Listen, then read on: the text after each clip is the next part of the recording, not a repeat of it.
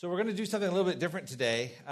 We finished 1 Corinthians last week, those of you who weren't here. So after, 50 some odd messages in Corinthians, we are done with 1 Corinthians. And Lord willing, I'm hoping to start 2 Corinthians in August after we break for Sundays in July. And for the next 2 weeks, what I would like to do is use this as an equipping time and talk about biblical interpretation, hermeneutics. Hermeneutics is the Greek word just meaning hermeneo is to interpret. And so we're just looking at this idea of how do we interpret the Bible. Sometimes we hear sermons and we say, well, I don't know, does the Bible really teach that? I know that I heard a message one time where about Acts 28 and Paul's visit to Malta, where, remember, he was gathering wood after the shipwreck, and they're building a fire, and a snake comes out and bites his hand, and the outline for that sermon was, don't let Satan bite your hand of service. And secondly, don't let Satan bite your hand of prayer. Amen? Right? And then the third one, don't let Satan bite your hand of praise, and you look at that and you think, wow, I never saw that in that text before. And there's a good reason you never saw that in that text before. And so sometimes we come to the Word of God and people are giving us messages from it or lessons from it, and you're wondering, is that really the right interpretation? And so this morning I'd like to look at 12 different steps or 12 different tools that we can use in interpretation. And I'm drawing upon this from a book which is called Expository Studying by Joel James. In fact, this lecture is from chapter 4, and much of what I'm saying is directly from that chapter. So if I don't finish today and you're not here next week, or if you want to study this further, this is a free download. You can get this book at gracefellowship.co.za. It's in South Africa. It's ZA. So... but you can go into the resources tab and you can download this book. It's called Expository Studying, and I think it's important for us because as we think about preparing to teach the Bible, everyone has a responsibility to teach the Bible. Whether you are a father at home or teaching a Bible study in a group, or you are like in Titus 2, an older woman who's responsible to teach younger women what is good. We need to know the Bible and have certain ideas about how to interpret the Bible.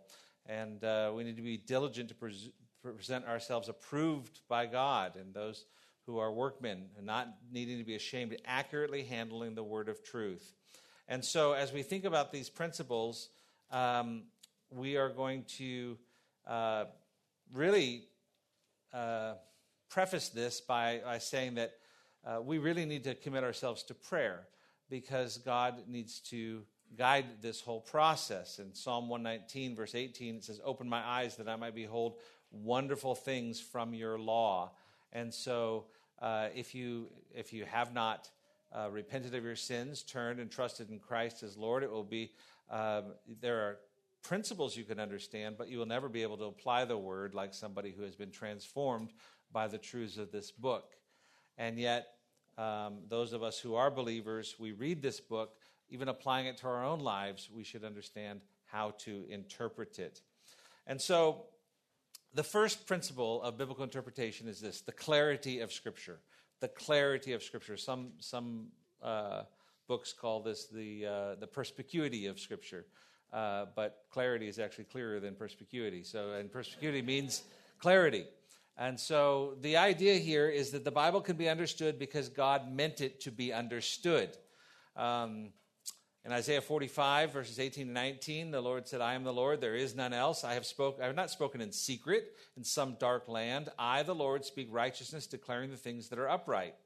And even in Deuteronomy 29:29, a verse which is often quoted as God's having secret ways, it says the secret things belong to the Lord, our God. But it says the things revealed belong to us and to our sons forever, that we may observe all the words of this law. Wayne Grudem in his Systematic Theology says The clarity of Scripture means that the Bible is written in such a way that its teachings are able to be understood by all who will read it, seeking God's help and being willing to follow it. This doesn't mean that the Bible is equally easy to understand, that every passage is equally easy to interpret. In 2 Peter 3, verses 15 and 16, it says, and regard the patience of our Lord as salvation, just as also our beloved brother Paul, according to the wisdom given to him, wrote to you, as also in all his letters, speaking in them of these things, which are some things hard to understand, which the untaught and unstable distort, as they do the rest of Scriptures, to their own destruction. What's interesting about that reference for that verse, 2 Peter 3, 15 and 16, there's a lot there, but one is that it refers to Paul's writings as Scripture. It says, as are the rest of Scriptures. It talks about that some are difficult to understand and some people distort them, and we're aware of that. But what's fascinating is that it's intended to be understood. It's not like somebody has this secret message that they're going to show you by counting a certain number of words and putting a number to it, or the letters, or, these sort of things. The Bible was written as a book that was intended to be understood, and so there is a clarity to it. The clarity of Scripture. I'm going to move on to the second principle, and that is the accommodation of revelation. The accommodation of revelation. It's important to know that the Scripture was intended to be understood, but it's also important to realize that there are certain accommodations in the Word of God given to us so that we can understand them. Yesterday, I attended a wedding here at Grace Church, and it was all in Spanish, and yet they had an interpretation, an interpreter, and they had in fact, the main message was the preacher gave one line in Spanish and then one line in English, because there were people there from different language groups, and so they made accommodations for us. And when we talk about accommodation, it means to adjust something you normally do in order to fit a specific situation. God chose to reveal himself in terms that we can comprehend. For example, Scripture was revealed in well-known languages: Hebrew, Greek, and some of it was in Aramaic, but those were well-known languages at the time that it was revealed. The accommodation of revelation also means that when God speaks of divine or infinite concepts, he does so in a way that we can relate to them. For example, 2 Chronicles 16:9 says, "The eyes of the Lord move to and fro throughout the earth." And yet we know from John 4:24 that God is spirit. So some people read passages where we have these anthropomorphisms like the eyes of the Lord or the hand of the Lord. Say, well, does he have eyes? Does he have hands? Or is he a spirit? And then does the Bible contradict itself? What is the answer to that question? The Bible doesn't contradict itself, yet God uses language that we understand to teach us truths about himself. God talks about his eyes, knowing that eyesight is one of the most perceptive of human senses that we have, but he uses it to describe his infinite perception ability. He can perceive everything. And he shares that with us in language that we can understand. And so he uses a lesser thing like eyes or human eyesight to help us understand an infinitely greater thing like his all-powerful ability to perceive. So we need to be aware that even though the Bible is intended to be understood, God uses language that accommodates to language that we use. So I'm gonna move on. I will take some time for some questions when we get through a few of these, so you might want to write these down if you have them. We have the harmony of Scripture. The harmony of Scripture. The Bible was written by God. He is the author, the sole author, and yet his Spirit inspired. He used over 30 human authors to write it down. And that was over a period of 1,500 years. And some of them were from different regions, geographical regions, different. Some of them were poor, some of them were wealthy. We had kings, we have a shepherd king. When we think about those who wrote this, different languages, different times. I mean, just imagine that this room were a time machine and we were all in it and we could punch into some board somewhere any year we wanted to, and we could go there, and we traveled back 400 years. And we showed up in Paris, and we saw an artist on the street of Paris, and we said to him, "Hey, we want to get a picture." He said, "Sure." Well, and so he's like, he's painting this portrait, and we take it and we go put it in a cave somewhere, and then we go back 600 years, and then 800 and 1,500 years, and 100 years, and we travel throughout time, and we get 66 different portraits. All right. And then we come back to today, and then we all get in our cars and we go on a field trip. We go to this cave, and we find them all. They're all there stashed away. And then let's just say that we put them all on one big wall, and somehow they form one big picture. It's like a puzzle. You'd say, how is that possible? Well, it would be impossible for humans to do that without really God inspiring them. And we have 66 books of the Bible. It's one story from the beginning to the end. It begins with creation and a perfect relationship with God. The halfway point of the Bible is Genesis 3, because the first half of the Bible, Genesis 1 and 2, is a perfect relationship with God and man. And when man sins and there's the fall of man in Genesis 3, the rest of the Bible describes how to regain that perfect relationship with God, who he is, and his grace and his desire to redeem a lost and sinful mankind. And then it ends with the story of what the future looks like for that redeemed man. So it is an amazing book. It would be completely impossible. And it just shows us that Scripture is going to harmonize with Scripture. That's a foundational doctrine that we use, the harmony of Scripture. This is a principle that we use, but it can be abused as well. Sometimes they take one text and they give an interpretation of it, and they try and hammer other texts into it, which is why it's important when you're using the harmony of Scripture to really use all these other tools of interpretation and to try and get all of them out and say, what are they all saying collectively, and how do they harmonize with one another? I remember that when I was a teenager, I was doing some evangelism, and somebody that we were evangelizing to said to me, well, the Bible contradicts itself. And I said, I don't believe it does. And he took me to chapter and verse. He says, right here, it says, eye for an eye and a tooth for a tooth. But here is, turn your cheek. And those are two totally different instructions. And he says, it's a contradiction. How could the Bible teach both things? And looking at it the way he showed it to me was like, wow, I don't know. And so I said, I don't know the answer to that. But if you meet me back here tonight, I will study it this afternoon, and I'll come back and bring you the answer. And so we were young, and we were studying all afternoon. Then we came back. He was there that evening. This was a mission trip that I was on in London. We went to Covent Gardens and met him there. And so we opened the Bible and we said, you know what is happening here is Jesus in the Sermon on the Mount actually quoted both of those things. You have heard it said, eye for an eye and tooth for a tooth, Matthew 5-7 in that Sermon on the Mount. He says, but I say to you, if your brother hits you on your cheek, turn your cheek. And so in the Old Testament, a law was given to the leaders of Israel for justice. And they were to practice justice, an example of an eye for an eye and tooth for a tooth.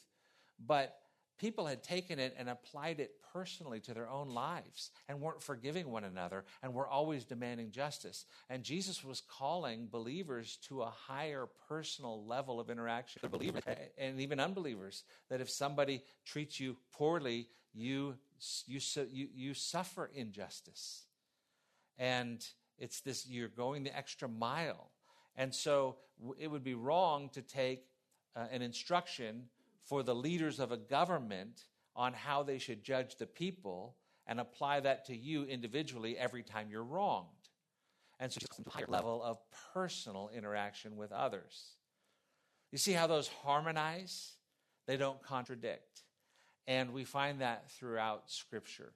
And it just takes a little bit more effort to look at the context and apply different methods of different principles of interpretation. So that's the harmony of Scripture. Let both texts speak. But since the Bible does have one divine author, we come to it expecting theological agreement. And indeed, we find that. And that's a comfort. Then we also have the normal interpretation. Normal interpretation. Usually, one big problem is that people read the Bible abnormally. When they open the Bible, they forget everything they've ever learned about reading. They ignore the context. They look for the secret personal meanings. Moral interpretation, on the other hand, means that you read the Bible in the following reading practice, and you follow reading practices you would consider important for any important document, whether it was written by humans or divine. If we had problems here because some of the lights were not working, and I wrote a note to the facilities here at the church, and I just said, hey, we're struggling in Steadfast on Sunday mornings because we don't have enough light. Can you guys please figure out what's going on and fix the problem? And the maintenance guy gets the note, and he says, oh, Pastor Brian is experiencing spiritual warfare in Steadfast because there's a darkness, and we need to gather around and be praying for him. And I think he's not looking at the note in a normal way that you would read a note. He's spiritualizing, perhaps because it's signed by Pastor Brian or whatever. But the idea here is that sometimes when people come to Scripture, they just throw everything out of the window. In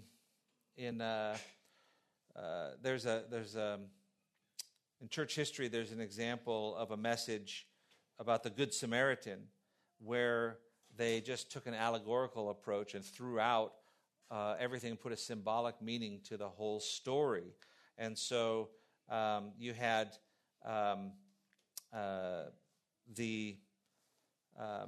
it was the Good Samaritan comes along. Of course, the thieves were Satan, and then the Good Samaritan Christ, and the oil that the injured person is the Holy Spirit, and the place and the donkey is the Word of God. I mean, this is a real description of how people were trying to interpret this, and they actually are just not going for a normal interpretation. Now, sometimes this is called the literal method of interpretation. The normal method of interpretation is sometimes called the literal, and it's fine to use that.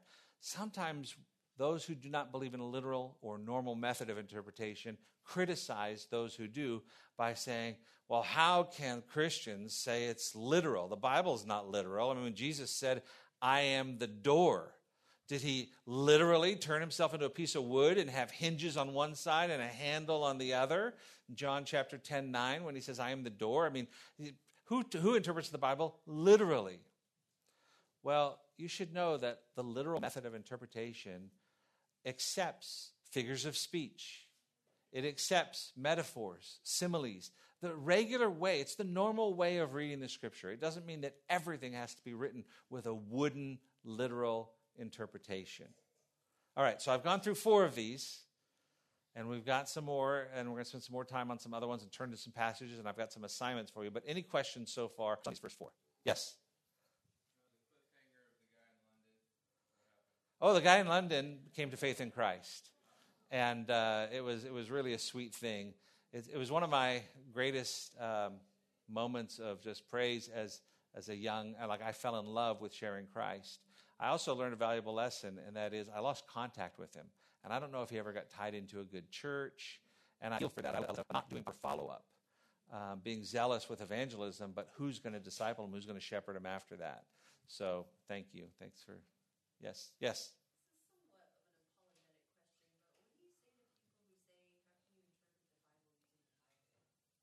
Right. So what do you say to people who say, how can you interpret the Bible using the Bible? Well, I think one of the things you need to be aware of, there are two methods of apologetics. There's evidentialism and there's presuppositionalism. And in evidentialism, people typically try to use things outside the Bible to prove the Bible. Now, there's a place for using all of those evidential facts, and yet I'm not convinced that they actually will actually. You might win the argument. The person might have to admit that there's a greater, higher being, but do they know Christ? And then there's somebody who's just admits that there's a greater, higher being, but they're still going to hell. Presuppositional apologetics says that everybody has a presupposition. Your presupposition is that the Bible is not God's word. You're coming to this trying to be from a secular, and yet there is no truly neutral standpoint. I'm coming to you saying that the Bible is the word of God, and I want to put the burden of proof on you. And I want you to interact with the Bible and show me that it's not the word of God. The Bible claims to be the word of God, and therefore I'm beginning with that. And they say, well, that's circular reasoning. All reasoning begins with certain presuppositions. And in fact, the fact that you're using reason is borrowed from a biblical worldview because if there is no God and there is no rule or law or authority, then who is to say that there's reason? And who is to say that I'm being unreasonable? It's all circular reasoning. It all goes back to whether you begin with there is a God or there isn't a God. So I have no problem. In fact, I would encourage you, when you don't know the answer to something, first of all, when anybody asks you a theological question or a debate, open it up to the Scripture and read it with them and try to read it in context. Most of the time, that clears it up right then and there.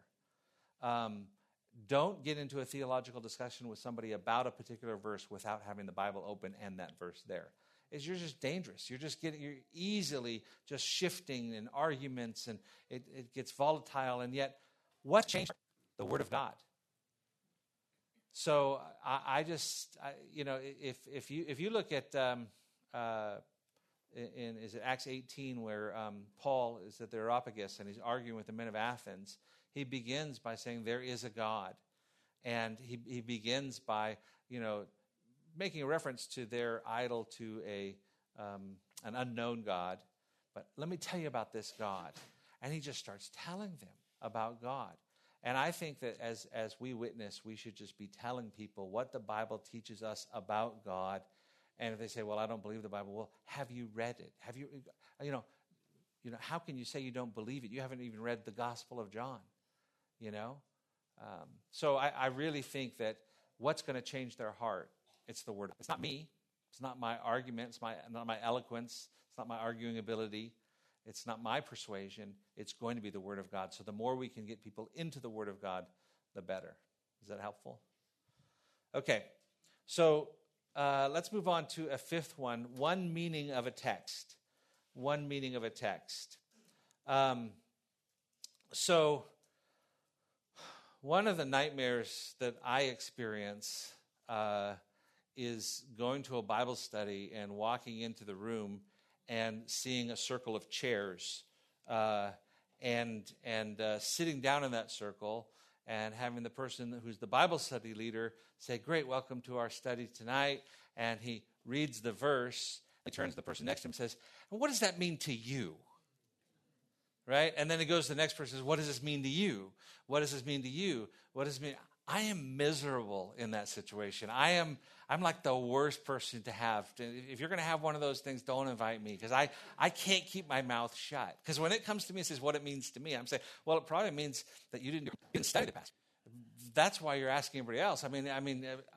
It really doesn't matter what it means to me. Who am I? What it matters is what it means, right? And if we're going to go around the room and everybody's going to say, oh, well, this means this to me, or this means this to me, or this means this to me, and we get to the guy who's supposed to be teaching, and he says, wasn't that a wonderful study? Oh, my goodness. I'm cringing. I've told the story before that when I was a youth pastor, I drove one of the kids home from the youth group, and he said, would you like to meet my parents? I said, I'd love to meet your parents. He skateboarded to church. I never met his parents, and so I met them, and they said, hey, we are so glad that our son Andy is in your youth group, but we want you to know that We want Andy to experience all religions and all faiths, and we want him to pick and choose what he likes from every religion and put it together and make his own religion. And I said, wow. I said, I don't know how that would work. Because the Bible says, Jesus said, I am the way, the truth, and the life, and no man comes to the Father but by me, in John 14. So I don't understand, if Jesus says he's the only way, then either Christianity is the only true faith, or it's wrong and all faiths can't be true. And they looked at me and they said, well, that might be true for you, but it's not necessarily true for us. And I had just watched some videotapes on R.C. Sproul. So I put R.C. Sproul face, and I'm like, oh, well,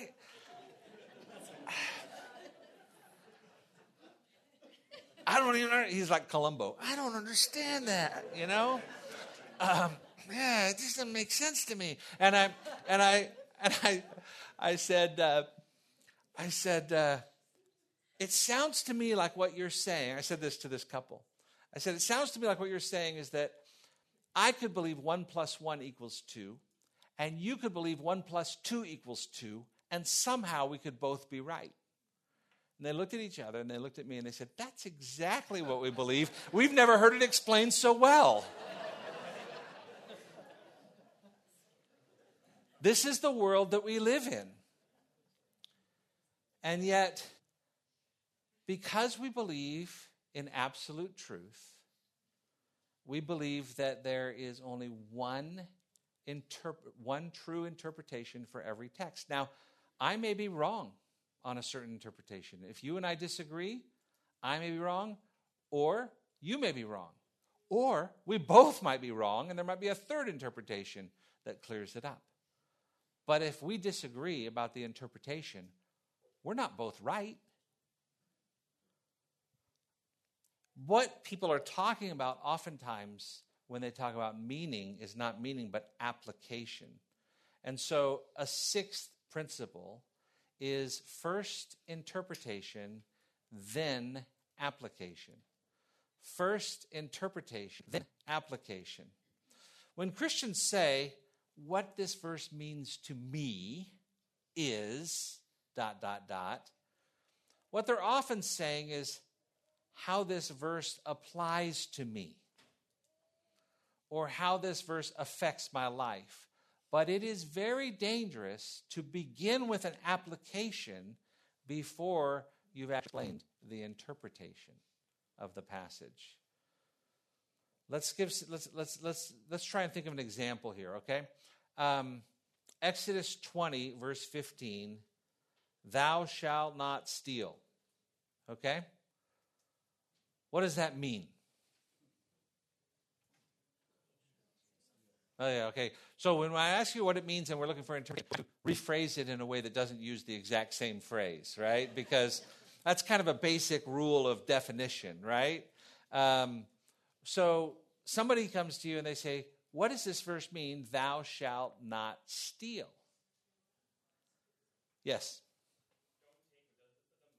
Okay, don't take what doesn't belong to you. Fine, that's great. Sometimes people will answer this and they'll say, well,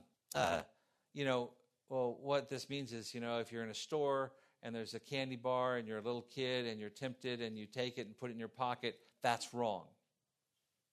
Now, that's an application of it. But it's not the definition, not the meaning of it. Because there could be hundreds, thousands of applications.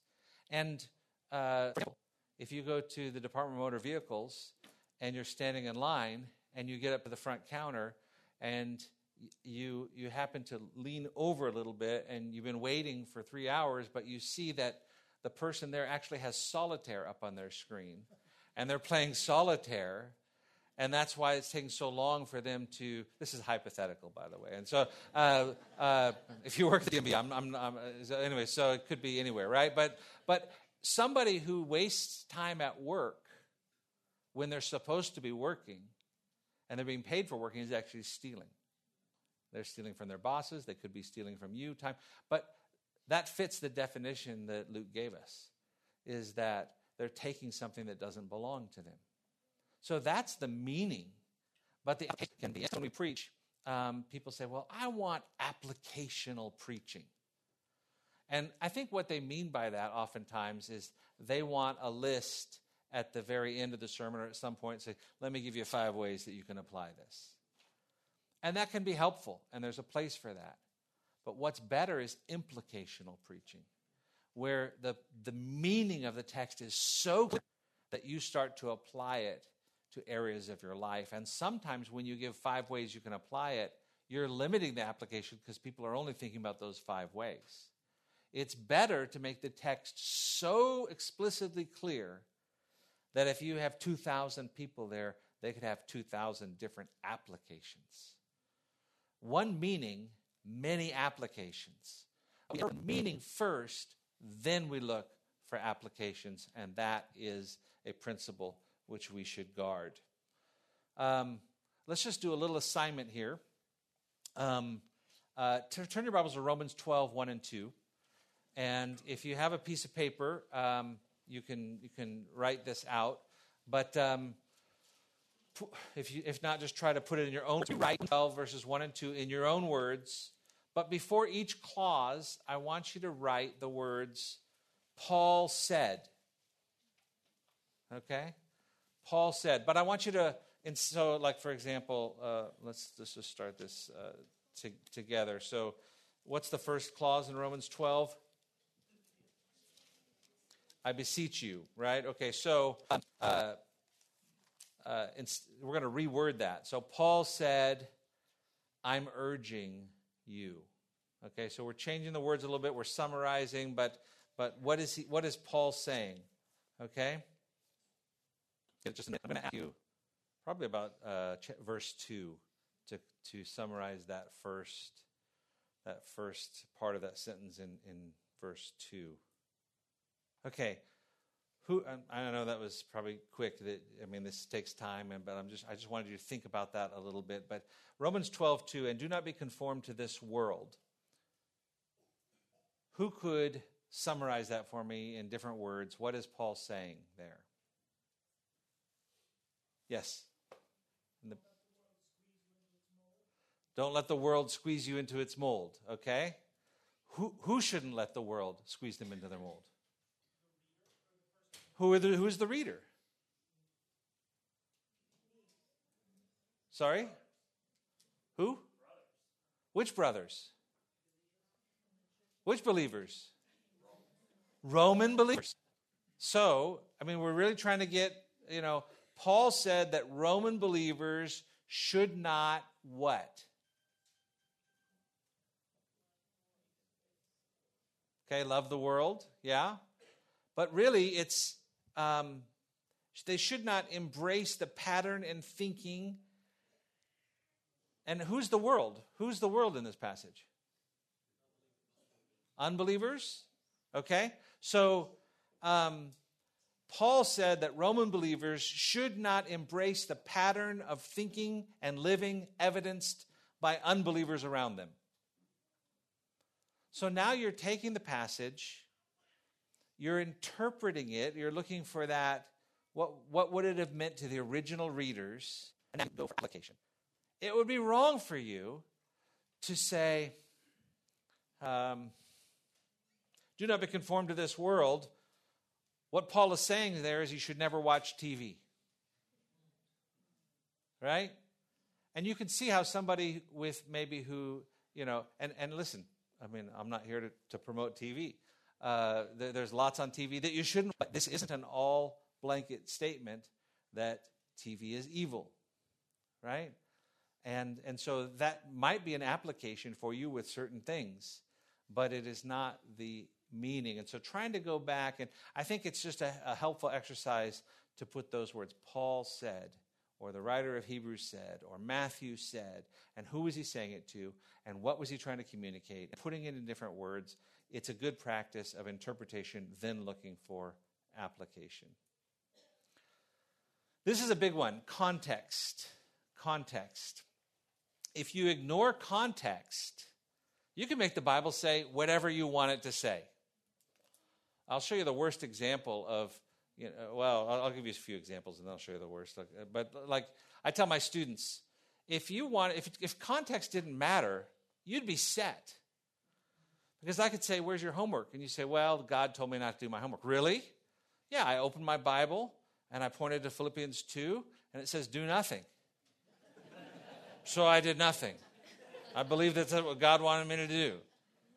Oh yeah, it doesn't say, Or somebody's really nervous about it and saying, why are you nervous? Well, God told me I should be nervous. Really? Yeah, Philippians 4. What's it say? Be anxious. Be anxious. Oh, Philippians 4 says be anxious for nothing. And Philippians 2 says, Philippians 2:3 says, do nothing out of selfish ambition or vain conceit. So when we think about the context really matters. This is the worst example of context I've ever seen. This was, let's see, I can't make it bigger, but this is a promise calendar. And this is March 10th on the promise calendar. It takes promises from the Bible and it puts it out there for you to just be encouraged with that day. And it says Luke 4:7, so if you worship me, capital M, if you worship me, it will all be yours. This happens when unbelievers promise calendars. Who said this? Satan. This was part of the temptation of Jesus. I mean, wow. Do not be conformed to this world means don't get a promise calendar, apparently. No, that may be an application. That's not what it means. But let's take a look at this from Scripture. Turn with me to Isaiah chapter 10. Sorry, Isaiah chapter 1. Isaiah chapter 1, right before Jeremiah. Isaiah chapter 1. All right? Okay, let's read verse 10. Isaiah chapter 1, verse 10. I'll read it. Hear the word of the Lord, you rulers of Sodom. Give ear to the instruction of our God, you people of Gomorrah. Who's he speaking to? Sodom and Gomorrah. How can that be? I mean, let's take a look at verse 1. The vision of Isaiah, the son of Amos, concerning Judah and Jerusalem, which he saw during the reign of Uzziah, Jotham, Ahaz, Hezekiah, kings of Judah. Those kings reigned 1,400 years after Sodom and Gomorrah was destroyed. It's kind of late for a prophet to be prophesying to Sodom and Gomorrah when they were annihilated 1,400 years earlier, right? In fact, in verse 3, it says, but Israel does not know. My people do not understand. Israel tells us verse 3 tells us this message is for Israel. So why does he use the word Sodom and Gomorrah in verse 10? Take 9. And the Lord of hosts had left us, we would be like Sodom. We would be like Gomorrah. Hear the word of the Lord, you rulers of Sodom. Give ear to the instruction of God, you people of Gomorrah. Do you see the similes, those like statements in verse 9? He's speaking to Israel, but he calls them Sodom and Gomorrah to emphasize that they were not listening. So context really matters. Let's go to another passage. Jeremiah 29:11. Know this one? When I was teaching at African Bible College, 4-year Bible college, and the first semester in chapels, every chapel, they would have a freshman stand up and give his testimony or her testimony and then share their favorite Bible verse. And I can't tell you how many times I heard somebody stand up and say, and I want to share my favorite Bible verse with you all, and I wish it upon you. And they would say, Jeremiah 29 says, for thus says the Lord, verse 11, for I know the plans that I have for you, declares the Lord, plans for welfare and not for calamity, to give you a future and a hope. And I wish that upon you. And I'm like, no, please don't wish that upon me. I'm cringing, I'm dying. I wanted to get up there and say, I'd like to read my favorite verse. My favorite verse is Jeremiah 29, verse 10. Let's read it. Let's read it. Jeremiah 29, verse 10. For thus says the Lord, when 70 years have been completed for Babylon, I will visit you and fulfill my good word to you and bring you back to this place. For I know the plans that I have for you, declares the Lord. Plans for welfare and not for calamity, to give you a future and a hope. You see, when you say, I wish this upon you, I mean, this verse is written to those who would be ripped from their homeland, taken into captive into Babylon, and be in captivity for 70 years. And then God has this plan to prosper them. After 70 years. So this person said, hey, I want to prosper you. Because you know what? The truth is, God does have plans for your life, but if you're in rebellion against him, those are not plans to bless you. You do not have a hope. Your hope is only found in Christ.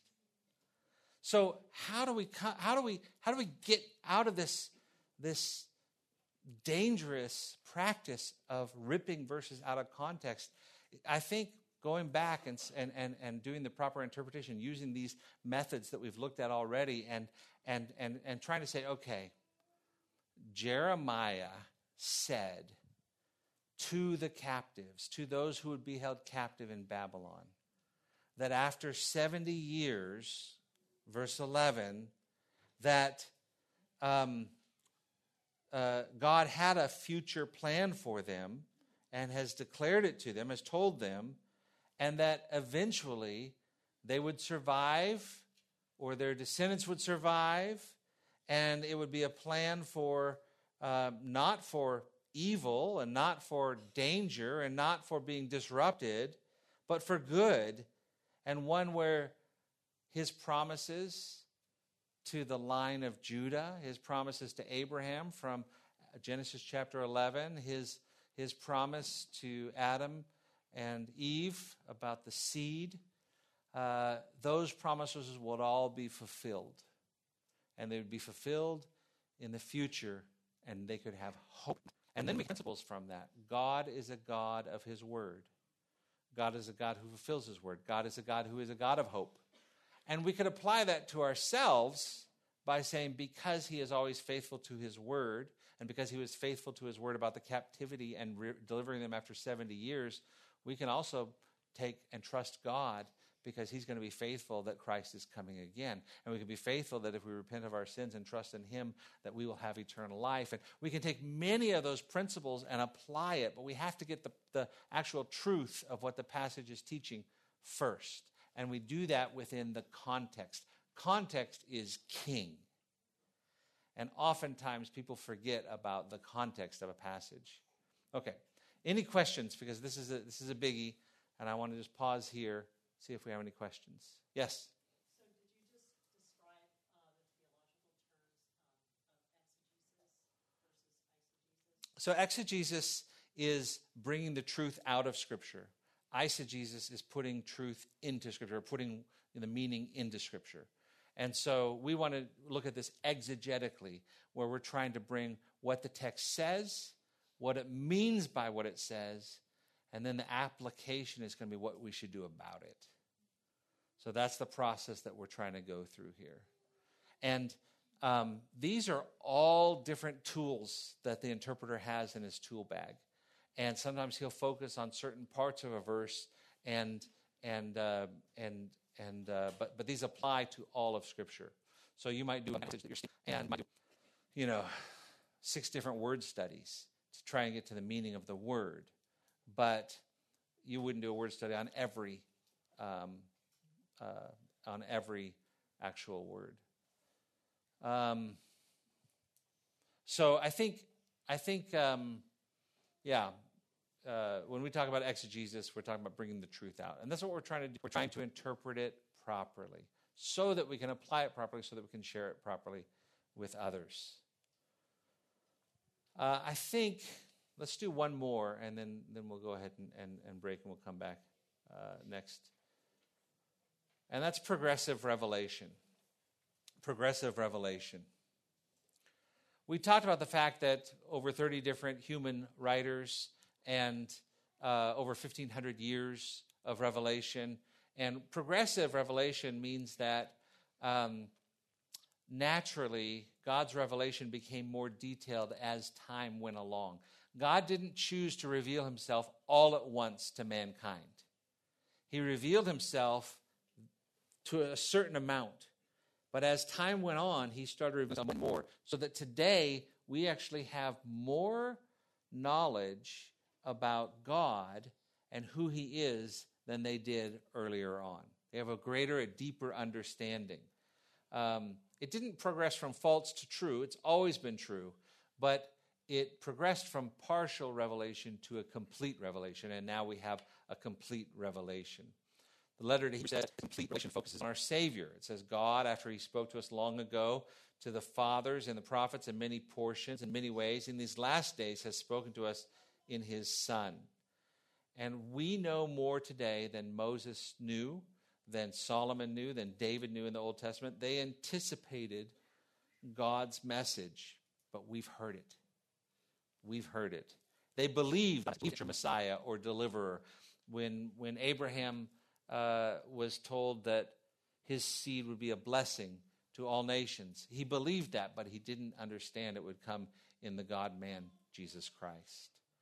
And so as rewarding as a complete knowledge is for us today, it also holds a for us, as that we can go back and we can read things into the Old Testament that are not there. For example, in Genesis 12:3, God said through Abraham he would bless all the families of heaven and earth. And so there was no detailed explanation of that. But in Galatians 3, God revealed that blessing was ultimately in salvation through Jesus Christ. But it would be wrong for us to go back and say, you see, in Genesis 12, Abraham knew about Jesus.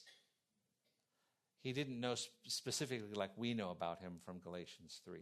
So we have this that where we get more and more knowledge throughout. And it's important to understand that, especially when we come to other methods of interpretation, like looking at the history behind a passage. All right, so I think that's where we're going to end for today. We have a few minutes left. I know this is kind of a little bit of a lecture format, but yes, question. Maybe you could touch a little bit on how, starting off with just a handful of books early on, how God caused men to, believers really, to open up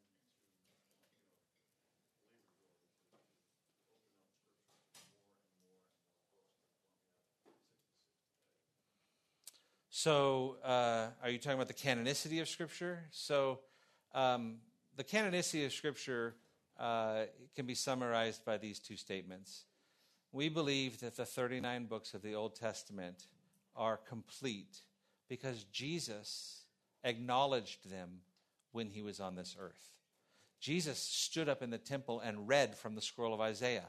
And when he in the temple at that time, they had already set the canon, and Jesus recognized Scripture as what was recognized at that time of the canonizing process of saying, at some point what happens is books get out there and people say, well, is this Scripture? Is this a fake? And no, and then the leaders of the faith get together and say, oh no, this is the canon, this is the measure, this is complete. And so what Jesus used in his lifetime was from Genesis to Malachi, and Malachi was written 400 years before Christ was born. So that was recognized as the complete Old Testament canon. That's what Jesus used. He didn't use apocryphal books like we find in the Roman Catholic faith. But the New Testament, we believe that the 27 books of the New Testament are in the canon because Jesus authorized his apostles to write those words. And so everything we believe about what's in the Bible comes down to Jesus. What Jesus recognized or used and what he authorized. And every book we have in the New Testament can be tied to one who he authorized. And so that's just a summary statement, putting your surety in those 66 books that those are that's the complete revelation of the Word of God, so much so that the last book, the book of Revelation, says anybody who adds to these or takes away from them, we found it's dangerous to add to Scripture, and to say that we need more revelation today or somehow the canon is not complete. The canon is complete. Yes, Daniel. Like the authorship, then how are we confident that Hebrews is in the canon if we don't know Yeah. So how are we confident that Hebrews is in the canon, though we didn't, the author didn't write? Well, next week I'll bring you that answer. So it's evident from the book of Hebrews that the author did have some apostolic relationships. And I can try and point that out for you. But we don't believe it was Paul, but whoever it was knew Jews, was a believer, and was close to Paul. And so, and I think that you can also go back and say, who was it that wrote it? And there are different favorites. I'm rooting for Barnabas. But anyways, we wouldn't be dogmatic about who, but we could be sure of that apostolic relationship, and the early church recognized it as well. Okay? I'll try to get more on that for you next, but that's a good question. All right, let's pray. Thank you, Father, for this time together. Thank you for your word. Thank you for the opportunity we have just for some of us learn for the first time, for some of us just remind ourselves of these principles. And Lord, we want to accurately divide the word of truth. And so help us to be faithful in that. Help us to avoid some of the pitfalls we've talked about, like allegorizing or spiritualizing a text, or not understanding how the word is applied or what it means. And so help us to be mindful of these things in the context, that we might be better Bereans, that we might be better students of your word, and that it will bring your name glory. We thank you for this time together we've had today. We pray this in Jesus' name. Amen.